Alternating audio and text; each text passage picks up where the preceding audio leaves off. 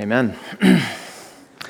My favorite days on Sundays are when whatever this is gravy on top of what God has already done here and the presence we've felt of God's Spirit in this place.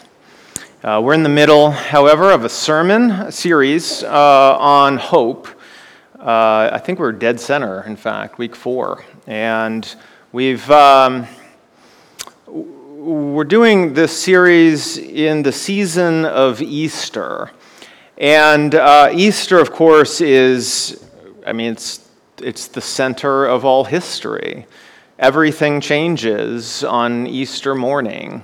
The one thing that couldn't be defeated in life, death, has been defeated. And so with an Easter promise comes tremendous hope, right? And so I've been trying to hold these two things before you for the last few weeks here. We have this dual hope that God is redeeming the world and that God is drawing us to himself in union with himself. And on Easter morning, we see the beginnings of this. And we celebrate together the resurrection of Jesus, which is the first fruits of our own resurrection, which is the promise that we all hold on to that says, yes, Jesus is redeeming the world. Yes, Jesus is bringing us into union with God. Because it's Easter, we also typically begin this way. And so if you'll repeat after me, hopefully you know the words at this point. He is risen. He is risen. He is risen. He is risen. He is risen. Let us pray together. God, our Father in heaven, Christ our Lord, and Holy Spirit, who is in this place, dwelling in our very midst, may you enter our hearts in a new way. Break down those walls that we've used to barricade us off from you, and speak to us afresh. God, we are not a people without hope. We are a people of tremendous hope. And in the face of suffering and hurting and pain, God, you hold out a hope that we should all be holding on to and clinging to desperately. And I pray that each and every one of us walks out of here with a sense of renewed mission, a renewed vigor, and a sense of hope that we can all have in our own lives. And we pray this in Christ's name. Amen. I want to introduce you, if you don't know this person, to a man who has now passed, but his name is Viktor Frankl. I've been reading his book, Man's Search for Meaning, for the last few weeks as part of this series on hope, and I commend it to you. If you've not read this book, I can't recommend it enough. The man is a psychiatrist living through Nazi Germany. He is a Jew who is taken into the concentration camps of Auschwitz and Dachau, and he makes it out alive to write his story. Not only, though, does he write his own story, more importantly yet, he gives us a window into the psychology of what's happening there at the camp. And very specifically for this series, he gives us a deep window into these two things right here, hope and suffering. I don't know about you, but I can't think of an experience, at least in modern memory, of more suffering than the concentration camps of Nazi Germany. And so he seems to be an apt figure as somebody who can offer us a window into how to maintain hope during times like this. And so he has quite a lot to say about this, and it's remarkable how much of it lines up, not just with like an Old Testament view of life, which we would expect, but even some New Testament resonances as well. Halfway through the book, he says this, and so this is where we'll start. He connects faith with hope in a way that I've been trying to do as well. I've been saying, and hopefully you've kind of taken this on, that as you build your sense of faith and as you become an increasingly faithful person, your hope should grow too, and you should be a person of hope. Of course, the hope that I'm referring to, the faith I'm referring to, is that something more is yet to come. It's that dual hope and dual faith that I started with, right? That God's redeeming the world and He's drawing us to Himself. And so this is what he says, though, connecting these two things. He says, the prisoner who had lost faith in the future, his future, was doomed. With his loss of belief in the future, he also lost his spiritual hold. He let himself decline and became subject to mental and physical decay. Usually this happened quite suddenly, in the form of a crisis, the symptoms of which were familiar to the experienced camp inmate. The loss of faith and the loss of hope went hand in hand. He then goes on just a few lines later to describe a story of where this came to reality for him. And the story, I'll just describe very simply here, goes like this. There was a man in the camp who had a dream. And the dream said that on March 30th of that year, 1945, the liberation was going to happen. And as this man was hoping for the liberation to indeed happen on March 30th, he was filled with all kinds of life and possibility, and he knew that he could hold out to the end of it all, right? But as that day approached, March 30th, it was increasingly clear that his dream was not coming true, and that the liberators were not going to free them on that date. And so Frankl describes the scenario in which on March 29, the day before, he gets ill and he's sick. And on March 30th, he's so sick that he completely passes out. And then on March 31st, the man dies. And he said that this sort of experience is apt in that there's a loss of hope that happens. And this man, as long as he had hope that sure enough a liberator was coming and going to free him at some point, he was able to live quite well. And then once that day came, and it seemed that all hope was indeed lost, well, his life indeed was lost. And so Frankl's point is to be taken with the utmost seriousness for us this morning, which is simply put, and to use his words here, with the loss of our hope and faith, we are doomed. Paul says it a little differently, though. He offers some hope in the midst of trying times, in the midst of his own suffering. And you see it in our scripture passage for today, which is 2 Corinthians chapter 1. If you have it, go ahead and open it up. It's, for me, it was one of these passages that I came across and I thought, I don't know that I would have seen it quite this way, but I find a lot of power in it now that I have. 2 Corinthians chapter 1, verses 8 through 11. Paul is speaking to the Corinthians at least here a second time. He's probably had actually any number of encounters with them. And it's clear he's had some kind of trial, some kind of suffering, some kind of persecution. And he's making this appeal to the Corinthian people. And he says, "For we do not want you to be unaware, brothers, of the affliction we experienced in Asia. For we were so utterly burdened beyond our strength that we despaired of life itself." This word despair, it shows up again in the book of 2 Corinthians in a famous passage that you probably know a little better than the one I'm reading this morning.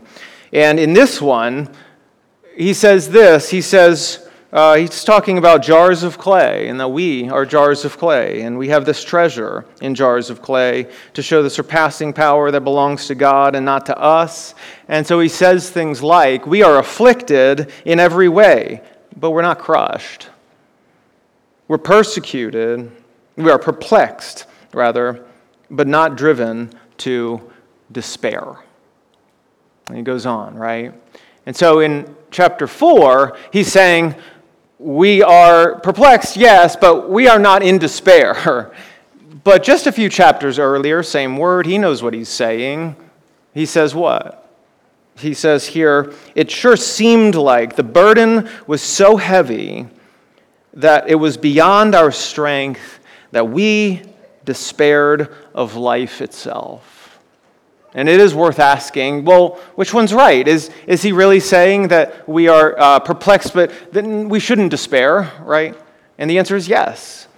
Or is he saying here that he actually did have some measure of despair? And the answer there is also yes. Paul is, like us, just realists. And in the moment of it all, it sure feels like despair, right? But Paul's story isn't done with that phrase right there. And so he goes on. He doesn't stop with despair. He goes on in verse 4, or in verse 10 rather.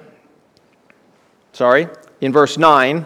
Indeed, we felt that we had received the sentence of death, but that was to make us rely not on ourselves, but on God, who raises the dead.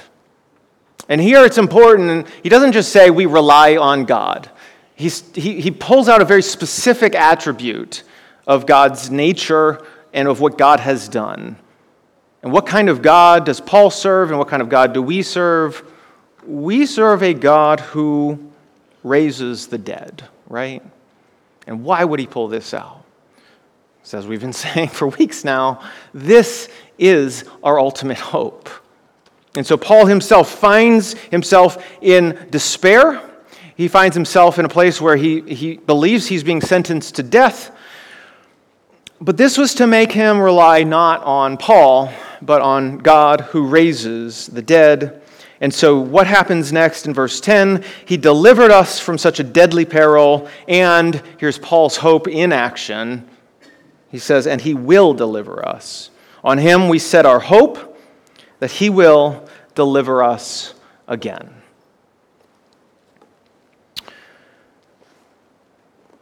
It's worth asking, and I'm just going to tell you right now, my answer to it is unsatisfactory. Why do we suffer?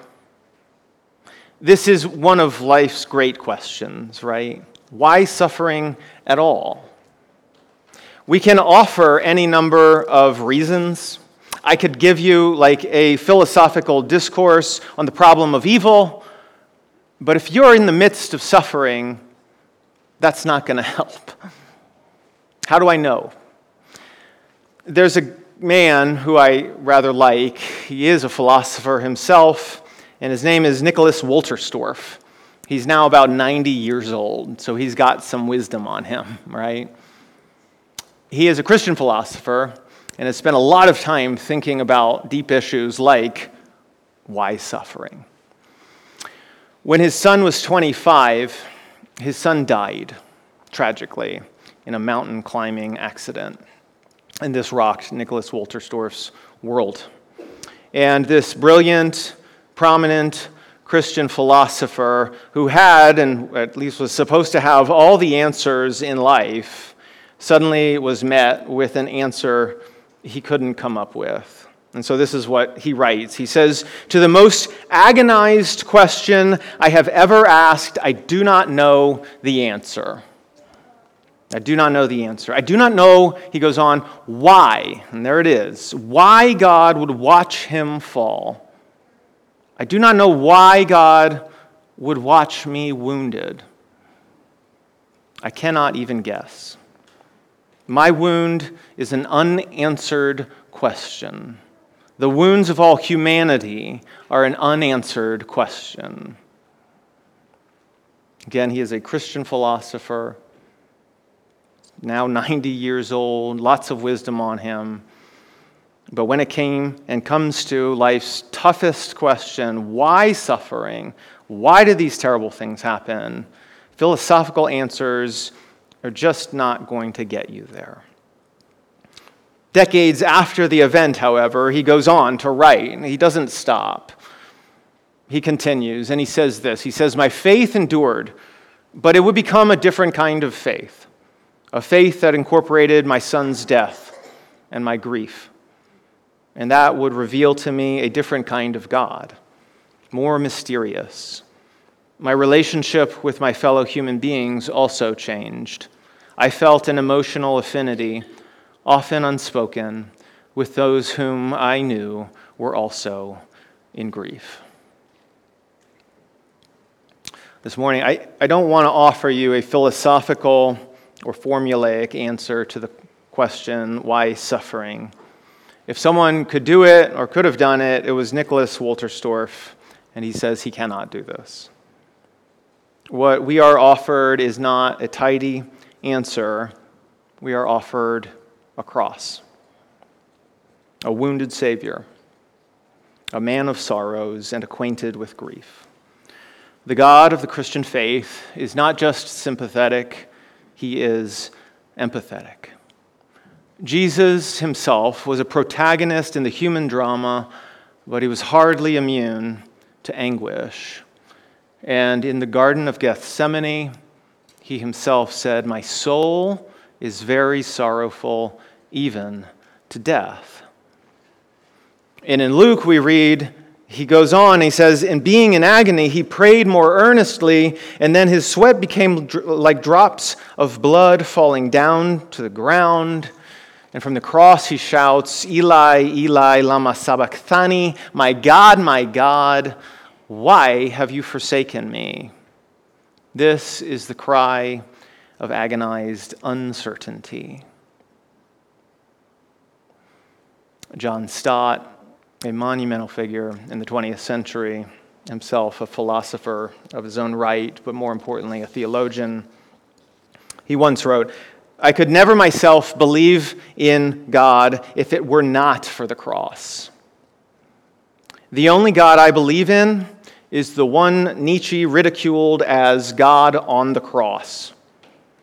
And he says, "In the real world of pain, how could one worship a God who was immune to it?" Lots of wrong answers to the question, why suffering? They abound. A few out there that you've probably heard before go something like this. Is the suffering my punishment from God? Have I done something that God is punishing me in my suffering? And the book of Job is like one big long answer that says no. Job is a righteous man experiencing suffering in his own life. And it is not, despite his friend's plea, about Job's wrongdoing or God's punishing him for this.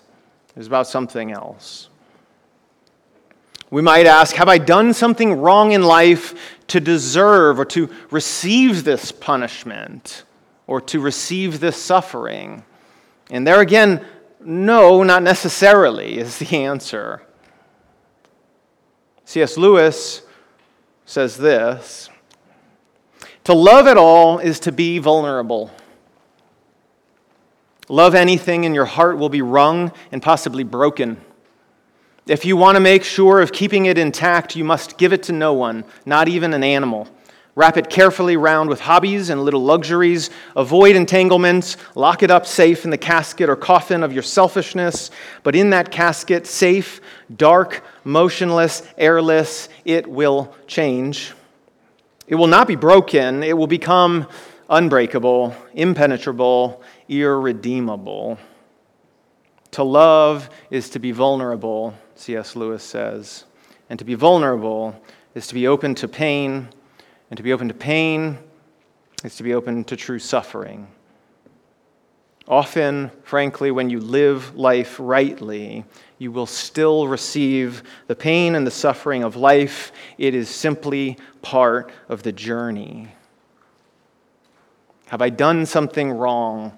Have I sinned? Is God punishing me? Probably not, maybe not. Has God abandoned me? Most certainly not." Paul takes a unique view of his own suffering We see it again in the letters to the Corinthians, and it seems like the Corinthian people, they notice Paul's suffering too. And in fact, they notice it so much that they start to question Paul and wonder why he's suffering and they're not. In fact, it's so bad apparently that they start to doubt whether they should really trust him at all. And so in 1 Corinthians chapter 4, verses 8 to 14, we find this. Paul is chastising the Corinthian people, and he says this. He's being sarcastic here. He says, "Already you have all you want. Already you've become rich. Without us, you've become kings, and would that you did reign, so that we might share this rule with you. For I think that God has exhibited us apostles as last of all, like men sentenced to death, because we've become spectacles to the world, to angels and to men. We are fools for Christ's sake," Paul says. "But you Corinthian people, you are wise. We are weak, but you are strong. You're held in honor, we are held in disrepute. To the present hour we hunger and we thirst. We are poorly dressed and buffeted and homeless, and we labor, working with our own hands. When reviled, we bless. When persecuted, we endure. When slandered, we entreat. We have become and are still," your Bible says, "like the scum of the world, the refuse of all things. I do not write these things to make you ashamed, but to admonish you as my beloved children." Paul has a very different perspective on suffering than, frankly, many of us. He doesn't point to it and say, "I've done something wrong," or "God's punishing me." He has a view that somehow embraces it as part of his journey, and he knows that he's pushing on toward this larger goal, this larger hope that he has envisioned, one that God himself has given to him, a hope that someday all things will be redeemed and that God is drawing us to himself.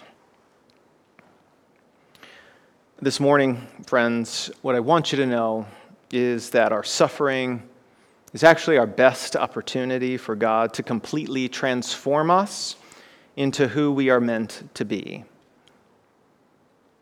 That is not a comfortable thing to say, and it is most certainly not a comfortable thing to live through. But it's worth saying again. Our suffering is our best opportunity for God to completely transform us into who we are meant to be.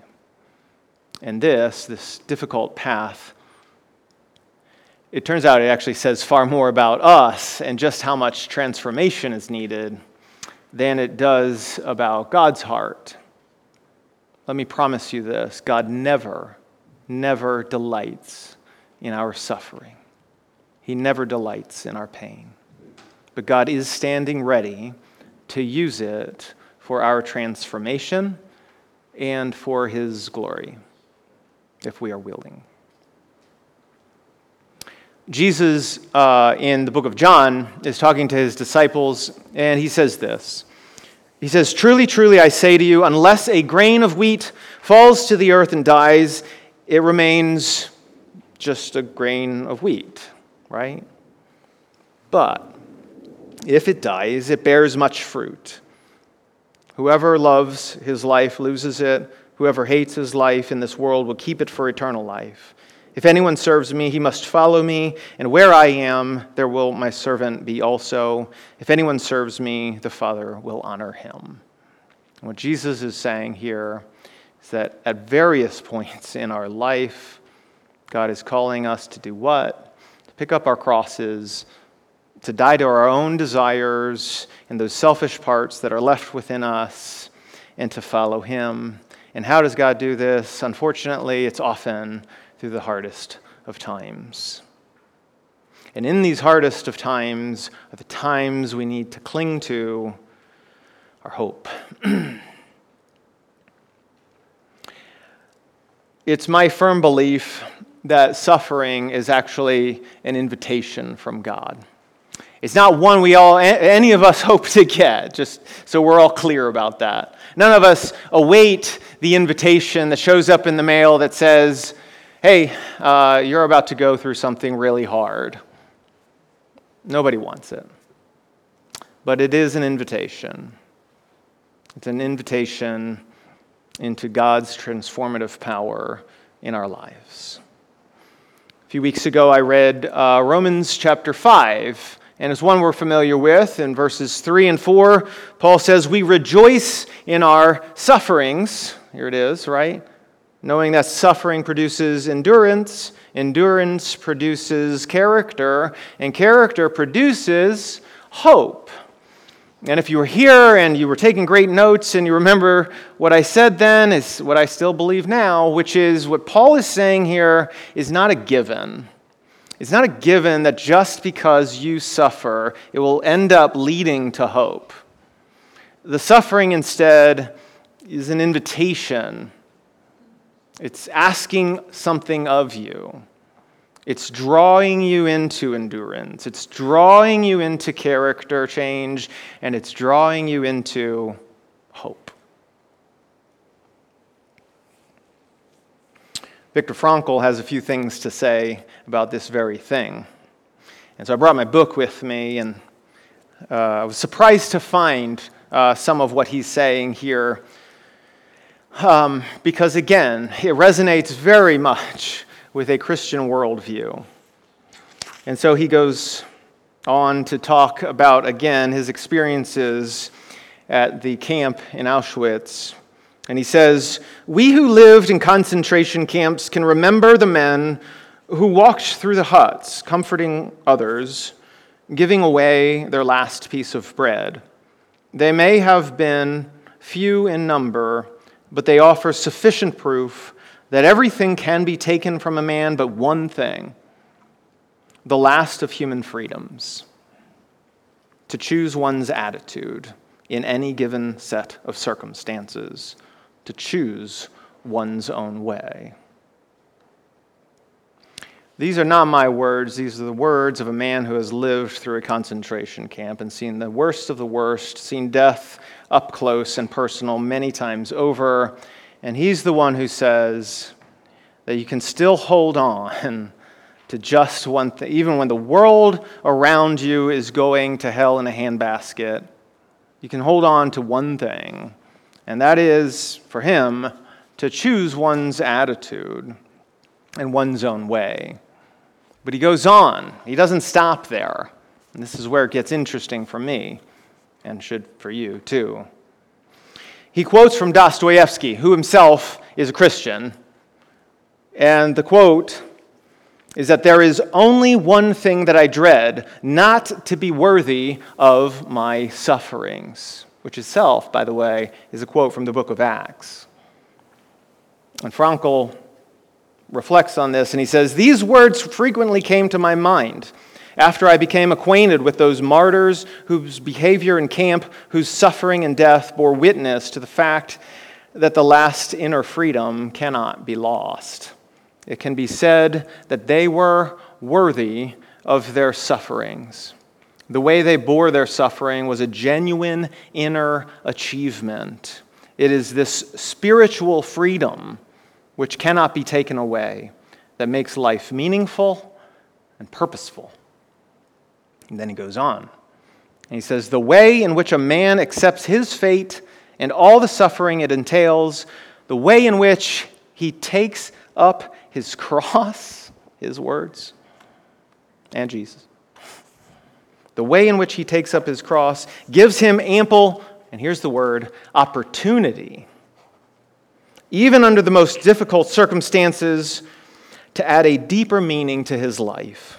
It may remain brave, dignified, and unselfish, or in the bitter fight for self-preservation, he may forget his human dignity and become no more than an animal.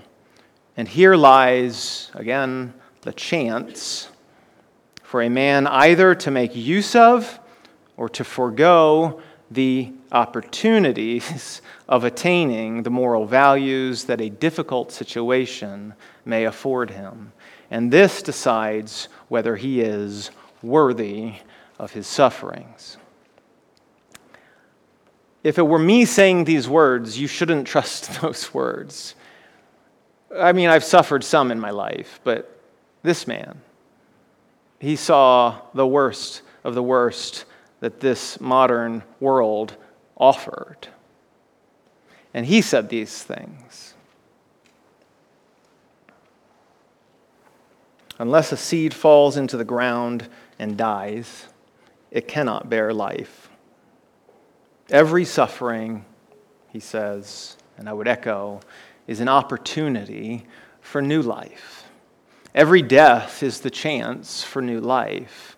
But will we open our hands when the time comes and say to God, not my will, but yours? What appears to us as unbearable and what appears to us as death and tragedy and suffering, this is often where life begins.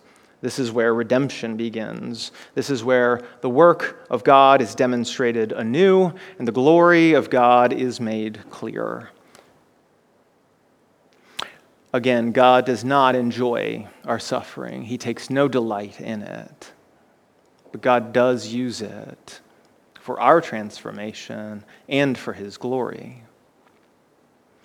All the victories and accolades and praises we can earn in this life are great, and they can teach us a lot of things about ourselves, but they actually can only teach us so much about ourselves.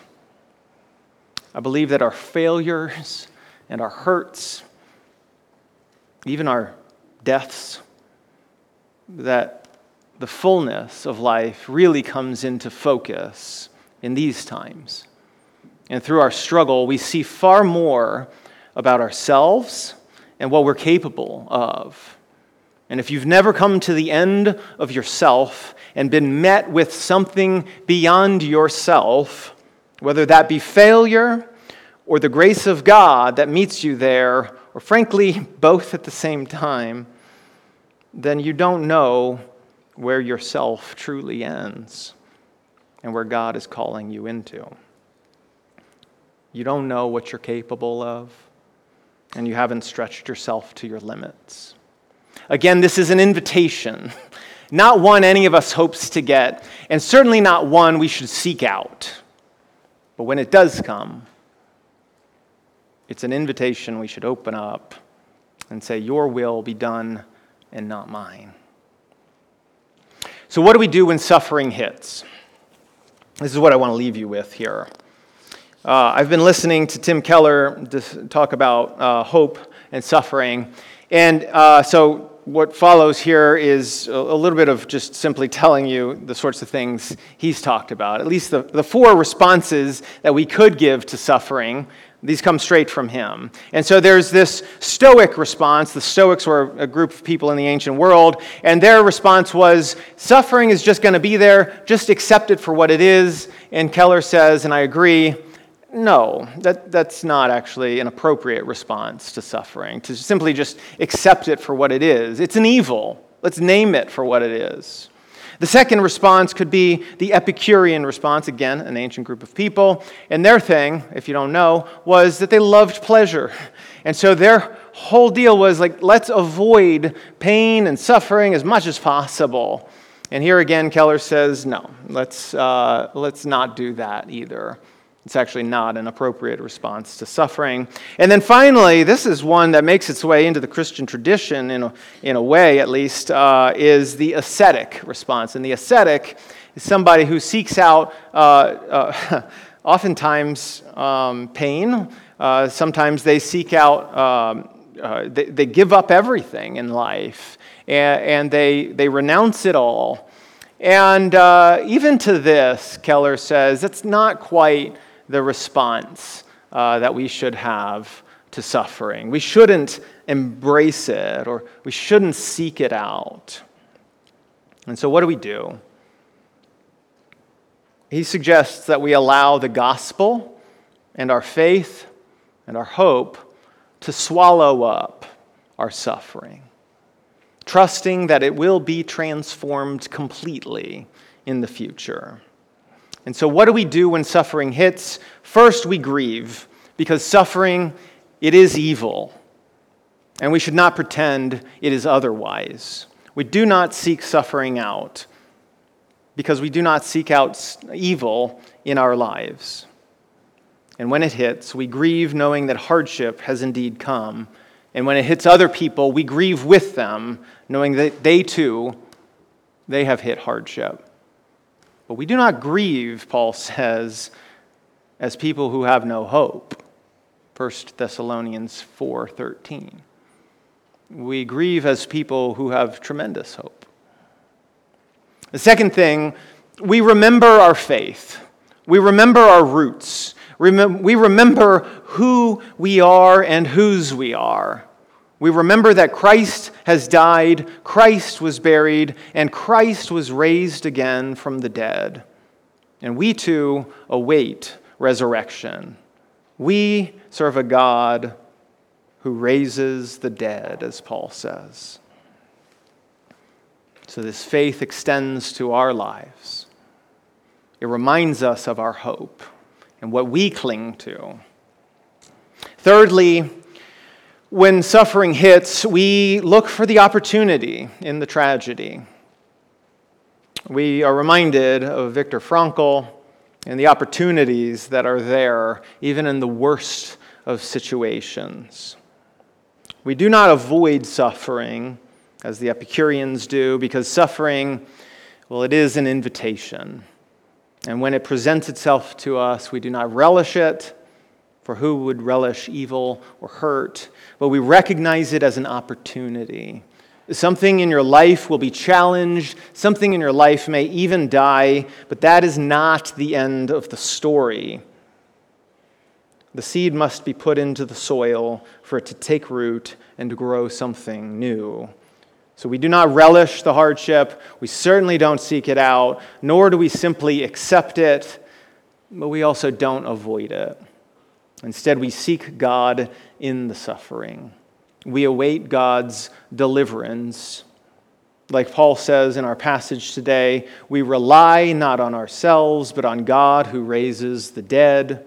He delivered us from such a deadly peril, and He will deliver us. On Him we have set our hope that He will deliver us again. The last thing I want to say is this morning I'm starting something new, and I want you to know about it.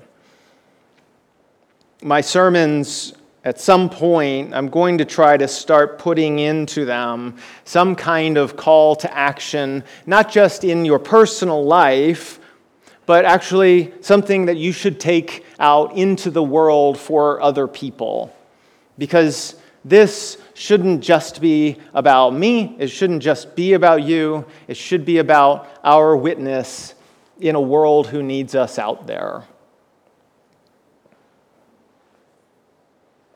So how does the world know the life-changing power of Jesus? It's because we take it to them, right? And this is what I want from you. I want you to take the life-changing power of Jesus into a world that needs that. And in this case today, the case of hope and suffering, I think that today's truth about suffering and hope is best lived out rather than spoken. Before we try to speak it and before we try to preach it, we must first live it. We must embody hope. We must become a people of hope. We are shaped not solely by the winds of what happens around us, by the momentary emotions or afflictions. We are rooted in something deeper, something far deeper. And our hopes, they far exceed our grasp. Suffering in this way is an opportunity not only for your own transformation, but also for your witness and the transformation of others around you. Frankl uses the word martyr to describe some of the people at the camp he was with. This is a powerful word, martyr. The Greek simply means a witness. And I want you to be a witness. The apostles were witnesses because they witnessed the risen Christ, and they became witnesses in another sense. They became witnesses when they died for Christ. Now, you and I, it is highly unlikely that we will become martyrs for our faith. However, all of us in this room, every last one of us, should be witnesses for our faith and for our hope. So few Christians will ever be martyred, but every Christian, all Christians, you and I, have the opportunity to be witnesses. And when times are tough and suffering sets in, the question arises, how will we wade through these storms? What does our witness tell the world around us? What does it tell our friends, our neighbors, our children? And what about those around us who are hurting and suffering as well? Do we tell them to buck up and stop complaining? Do we look at their lives and say, everything's just fine, I don't know what your problem is? I sure hope not. We grieve with them, knowing that evil is real and hard and sad. And we hold a light to them, maybe even for them, knowing that they may not be able to pick that light up immediately. They may not have the strength to hold it. And we offer hope and comfort. And we help them see that the story is not yet over. And there is more to be written. And in hushed tones, with sincerity and gentleness, but firmly and with faith, we tell them that they are loved, they are strong, they can survive. We stand by them, offering the strength of our presence, but more importantly, we embody the nail-scarred hands and feet of Jesus, the great wounded healer.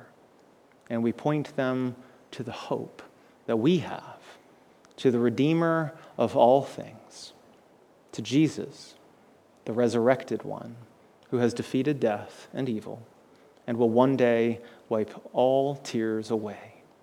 And then there will no longer be mourning or crying or pain. Let us pray. Father, we await that day. We long for that day when you have wiped away all pain and all mourning and all crying. And God, we are reunited with you in the new heavens and the new earth. God, that is a glorious day that we look forward to. In the meantime, we ask that you be our hope. That God, you hold out that light in front of us that we walk toward. That we might not be doomed because we feel we have no hope. But God, that we have an ultimate hope. A hope that one day we are going to be redeemed, and this world is going to be redeemed, and we are going to be reunited with you. God, you will set all things right. Give us the strength to make it through. And may we be people who walk through this world holding that light to the people around us who desperately need it. We pray this in Jesus' name. Amen.